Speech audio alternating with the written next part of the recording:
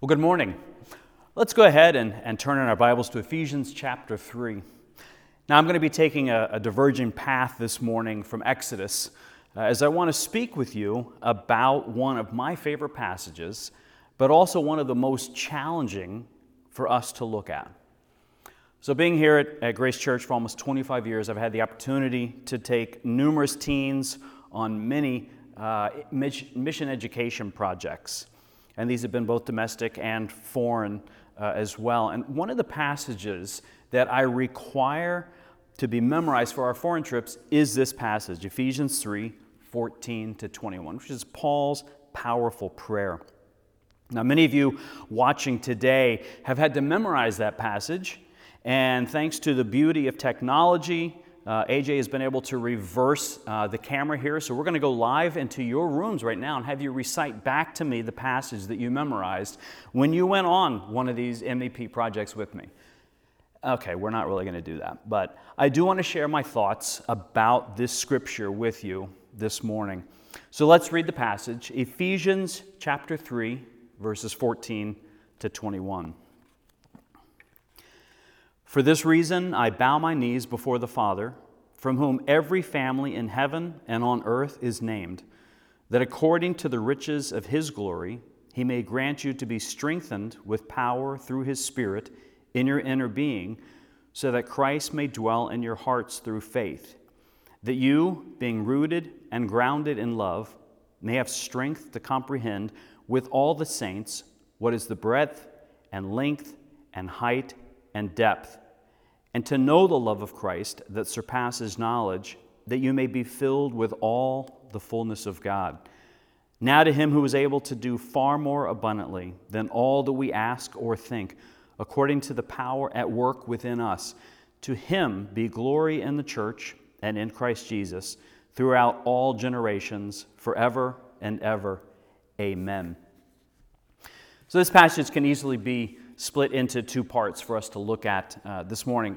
Verses 14-19, we have Paul's prayer for the church at Ephesus. And then verses 20 and 21, we have Paul's praise of God, and we will get to that. So let's first look at those 6 verses, 14-19. And as we read these verses, you can see in this that as Paul is writing, he is building each phrase on top of the preceding phrase. So he's building a staircase of prayer. So that first step, as Paul is praying, is that we, step 1, may be strengthened. In verse 16, we find that. Step 2 is that we may comprehend. And that's in verse 18. And then step 3 in that staircase of prayer is actually the landings. Like, what are we aiming for? What is that spot that we ultimately want to be at? And that is, verse 19, that we may be filled. So let's dive a little deeper into these purposes of Paul's prayer and that staircase of prayer that he's built. So the 3 purposes of prayer. Number 1, that first step, that we may be strengthened. In verse 16, he talks about the strength that we would have through the Holy Spirit, the power through His Spirit in our inner being. So the Holy Spirit is to strengthen us, to give us power to live this life in which we are called, and to be controlled by that Spirit as the Spirit is in our inner being. Now, that the word power there is also the same word that's used in Acts 1:8. Where it says that when the Holy Spirit comes upon you, you will then have power to be my witnesses. And he says here that what is the purpose of that power? So that we would be strengthened in our inner man. And when we think about it, that's really where we run into trouble. The constant battle that we have between who we know we should be as a follower of Christ and who we are deep down, our inner man, that inner person that constantly, as the Scripture says, is battling and warring with each other. That's where we run into trouble. So Paul's prayer is that we would have strength by the power of the Holy Spirit to take control and allow the Spirit to control that inner being. And then he says, so that Christ may dwell in your hearts. So what does it mean to be dwell? To dwell. It means to be welcomed, to feel at home in our heart. It's not just to inhabit and be there. If you think about when you have a guest come into your house, you provide a portion of that house for them, and you may tuck away other stuff to hide from them, but for someone to dwell means that they have access to the entire house, to every room. When I was growing up, there was a pamphlet called My Heart, Christ's Home by Robert Boyd Munger, and it really describes this in greater meaning, where it talks about that Christ needs to feel welcome and comfortable in each room of our heart. And this pamphlet took a kind of a survey of the house and what it would mean for Christ to feel welcome in that room. The kitchen, what are our appetites? What are we pursuing? The living room, what are we doing that just is our pleasure? What about that closet upstairs down the hall that's hidden, that we really don't want anybody to know about? How does Christ feel welcome knowing what's in there and us allowing access to that? Another way I've heard it is that when we have our devotions or our quiet time each morning, it's as though we are coming into the living room with Christ to spend time with Him. And there are probably, if you're like me, there are times where I may come down to do that and I walk right past Christ as He's waiting to have time with us. Is He feeling welcome and comfortable in our house? That's what it means to dwell in our hearts through faith. And then Paul gives another illustration here where he talks about our love, that it's rooted and grounded, our faith is rooted and grounded in love. And he gives two descriptions there, like roots of a tree. So an agricultural thing. And as well as I do, that the deeper the roots go, then the stronger the tree is and the stronger the storms that it can withstand. And then he says, like the foundation of a building. Again, he's giving an industrial view now, where that the deeper the foundation goes, the stronger that is, the more the building can withstand. I don't know if you have been by the new Valley Hospital that's being built in Paramus. I go there, I go past there every Monday, and I'm seeing what is happening. And the strength of even what they were building, the foundation, the pillars of that, the strength, how deep they are going, so that they can hold the building on top of that, again, so that it can withstand the storms that will hit it. And that's the same for us, that our faith would be deep like the roots of a tree and like a foundation of a building. The second step in Paul's prayer here is that we may comprehend, verse 18 and 19, that we would comprehend with all the saints. And with all the saints, it's not just those around the world now, but it is those that preceded us and those that will be after us. It is that all followers of Christ would comprehend this love. And so what does the word comprehend mean? It means to grasp, to take hold of, to win the prize. It's as though you were reaching out across the finish line to grab that prize. I don't know if you've seen many of the Olympic races where it may come down to that last few steps, and it's who is, to win that prize, who is willing to sometimes sacrifice themselves as they reach across that line to grasp and take hold of that prize. That's what it means to comprehend. And then it says that we may have strength to comprehend. This is the strength that Paul just prayed we would have by the power of his Holy Spirit. We'd be strengthened by that power so that we would have strength to comprehend. And a little bit later on, we understand that even what we are given the strength to comprehend is beyond comprehension. We'll talk a little bit about that later. But to understand and to comprehend doesn't mean we have the ability to articulate or grasp with intellect alone, but it really must be experienced, since it is beyond comprehension, since it's beyond what our mind can even fathom. It is beyond that, so we have to experience it. And again, he refers to that a little bit later, that since it is beyond our comprehension, more than we can think or even imagine. That sounds like Paul's praise at the end of this prayer. There's so much that is interwoven in this prayer here. Well, what is it that we are to comprehend? The love of Christ. Paul is Paul, throughout all of his letters, really dwells on the love of Christ and all of his scriptures that he talks about. That faith, hope, and love stand, but the greatest of these is love. The fruit of the Spirit is love. He continues to go after love. So he really wants us to understand or comprehend what that love is. And he writes the description here in being the breadth, the length, the height, and the depth of Christ's love.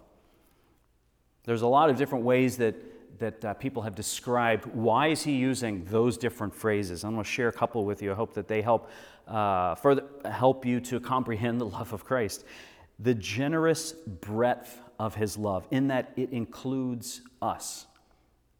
The eternal length of his love, that it is patient and never abandoning.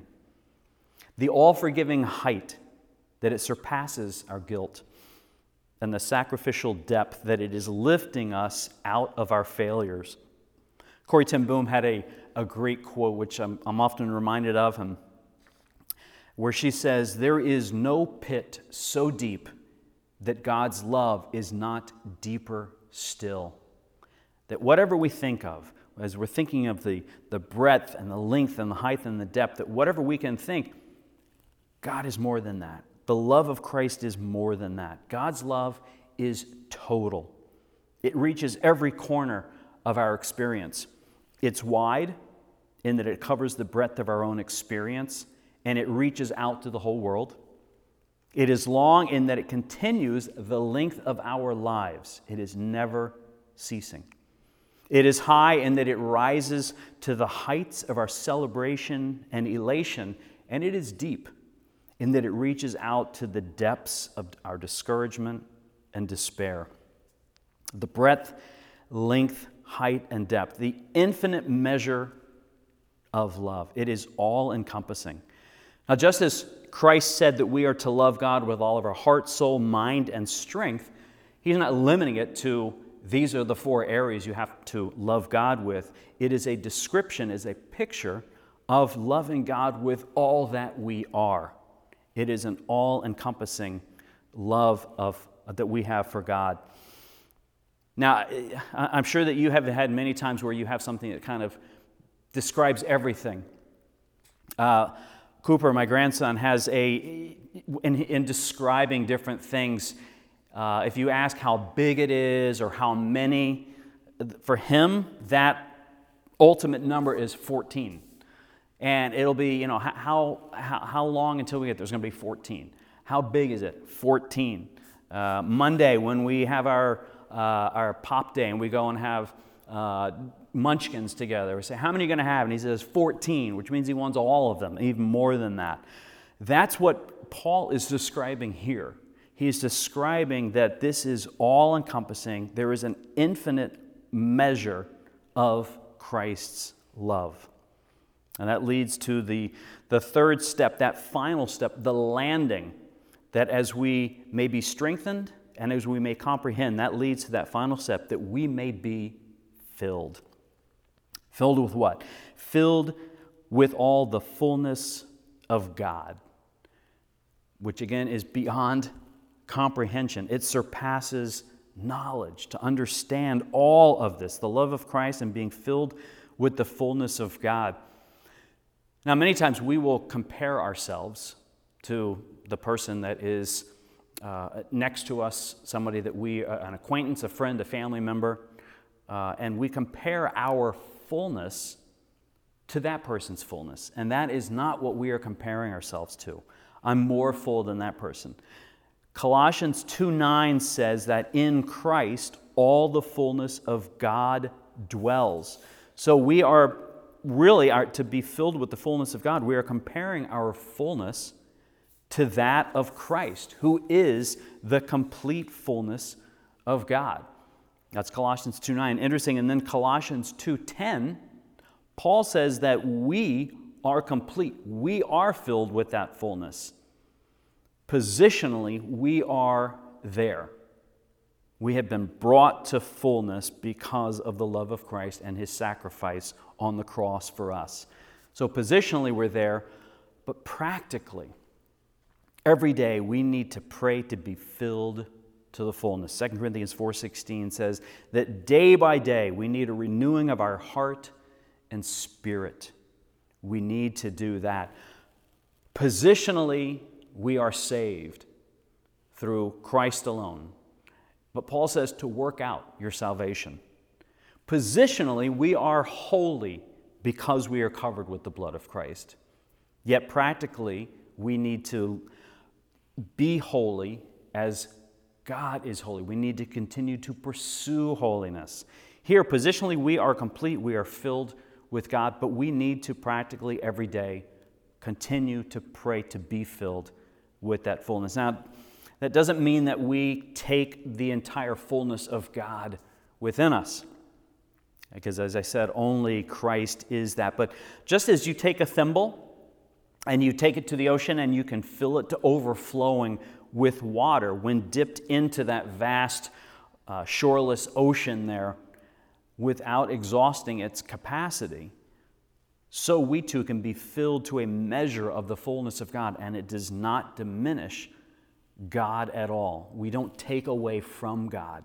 We are continually filled with Him as we pray daily to be filled. Then we come to those last few verses there where I think as Paul is writing this, or as he's praying it and then writing down his prayer, he becomes overwhelmed with who God is and the love of Christ, the power of the Holy Spirit.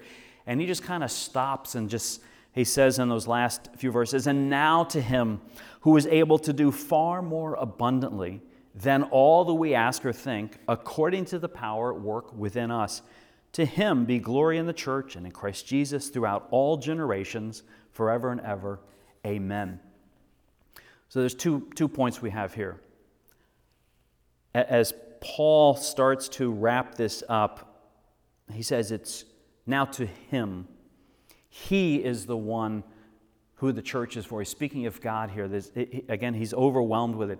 Paul understands who it's all about. He knows that it's all about God. It's interesting because as soon as he's finished with this and he goes into the next chapter in Ephesians, Paul says that there is one God, one Father of all, who is over all and through all and in all. Paul is he's enamored and overwhelmed with who God is. Are we like that? Or do we just kind of go through life?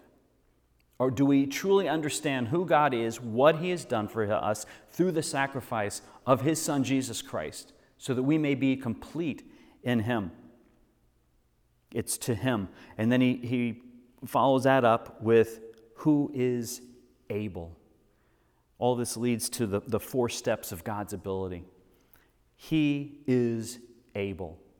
As Jesus said when his time on earth, He said, all things are possible with God. So He is able. Able what? Able to do far more. So whatever His ability is, there's even more of what God can do. There's no limit to His ability. He can do far more. Far more what? Far more than we can ask. So Paul has just asked for us to be strengthened with the power of His Spirit, that we would comprehend the love of God, the love of Christ, which is beyond comprehension, and that we would be filled to the fullness of God. That's what we've asked. And then he says, God is able to do even more than we ask. So maybe you take a time and you say, all right, so what would be beyond that? Let me think of what that would be. And then Paul says, well, guess what? He's able to do far more than you ask, or even what you think, even what you're imagining right now. God can do more than that. There is no smallness of thought or prayer or desire when it comes to God. We need to start thinking God-sized prayers. Too many times we limit our prayers to, if God doesn't come through, I can cover for Him. I have God's back. I can take care of this if He doesn't. Or if God doesn't answer the way we want, well, maybe God didn't have the ability. Maybe God doesn't have the love to do that. But again, here we find that His love is beyond comprehension, and His ability is beyond comprehension. We need to start having God-sized prayers. When's the last time you prayed for healing, for a miracle for someone?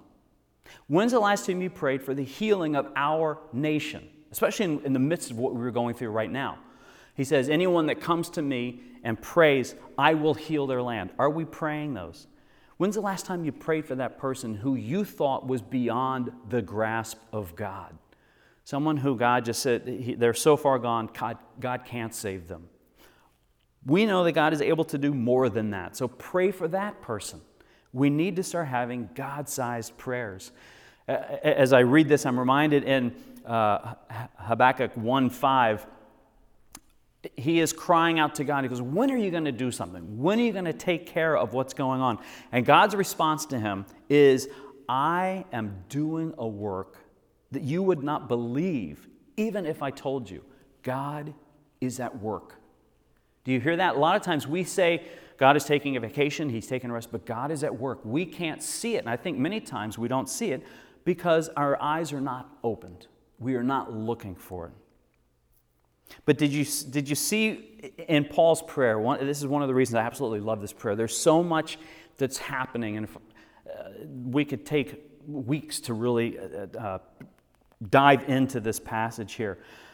At the beginning, Paul prays for strength from the Holy Spirit to comprehend a love that is beyond comprehension. Then he speaks about the power of the Holy Spirit, that we would be strengthened with the power of His Spirit in our inner being. And at the end, he says, God is able to do more than we ask or think according to the power at work within us. No, the power at work within us is the power of the Holy Spirit he just prayed for. The prayer is answered through the Spirit in our inner being doing and us allowing Him to have control over us. And a lot of times when we have worship at Common Ground, we take a time between songs where we will have God sightings, which is a chance to share where we have seen God at work during the week. And it's interesting because as we do that, the first few times we do it, not a whole lot of response, but as we become trained to seeing God at work, the weeks as we continue into that, the more people are seeing God is at work here. This is where I saw Him. This is where I saw Him. He's working, but we need to open up our spiritual eyes to see what He's doing. We need to look for Him. But beyond that, we need to tell others what we see.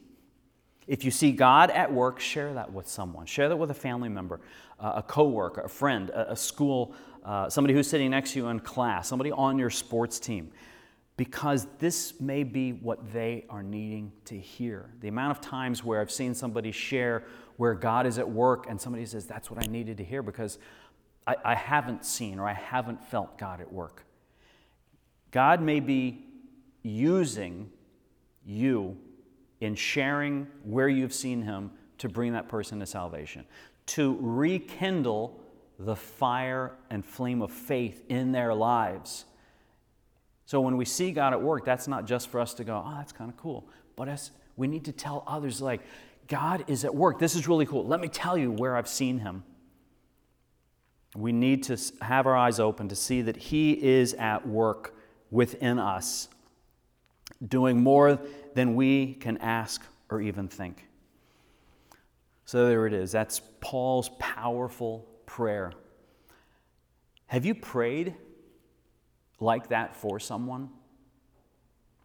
I know a lot of times we'll pray for somebody's health or their finances or a situation they're going through, but have you prayed for people to be strengthened by the power of the Holy Spirit, to comprehend the all-encompassing love of Christ that is beyond comprehension, and that they would be filled with the fullness of God? Have we prayed that?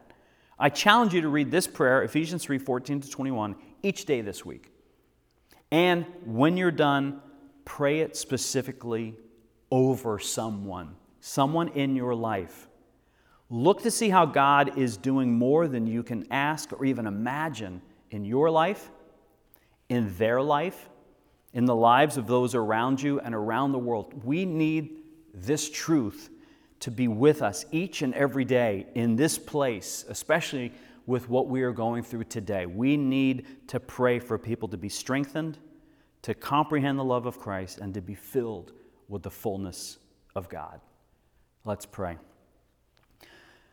God, we just, again, thank you for the truth of your word. This prayer that Paul wrote to the church at Ephesus thousands of years ago, and how it still is so true and applicable to our lives, and that we would understand it.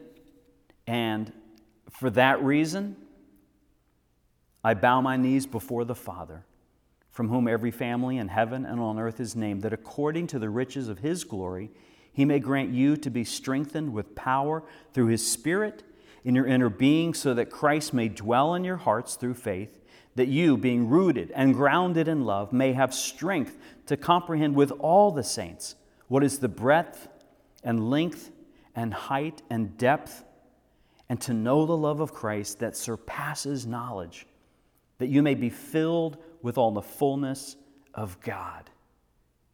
And now to him who is able to do far more abundantly than all that we ask or think, according to the power at work within us. To him be glory in the church and in Christ Jesus throughout all generations, forever and ever. Amen.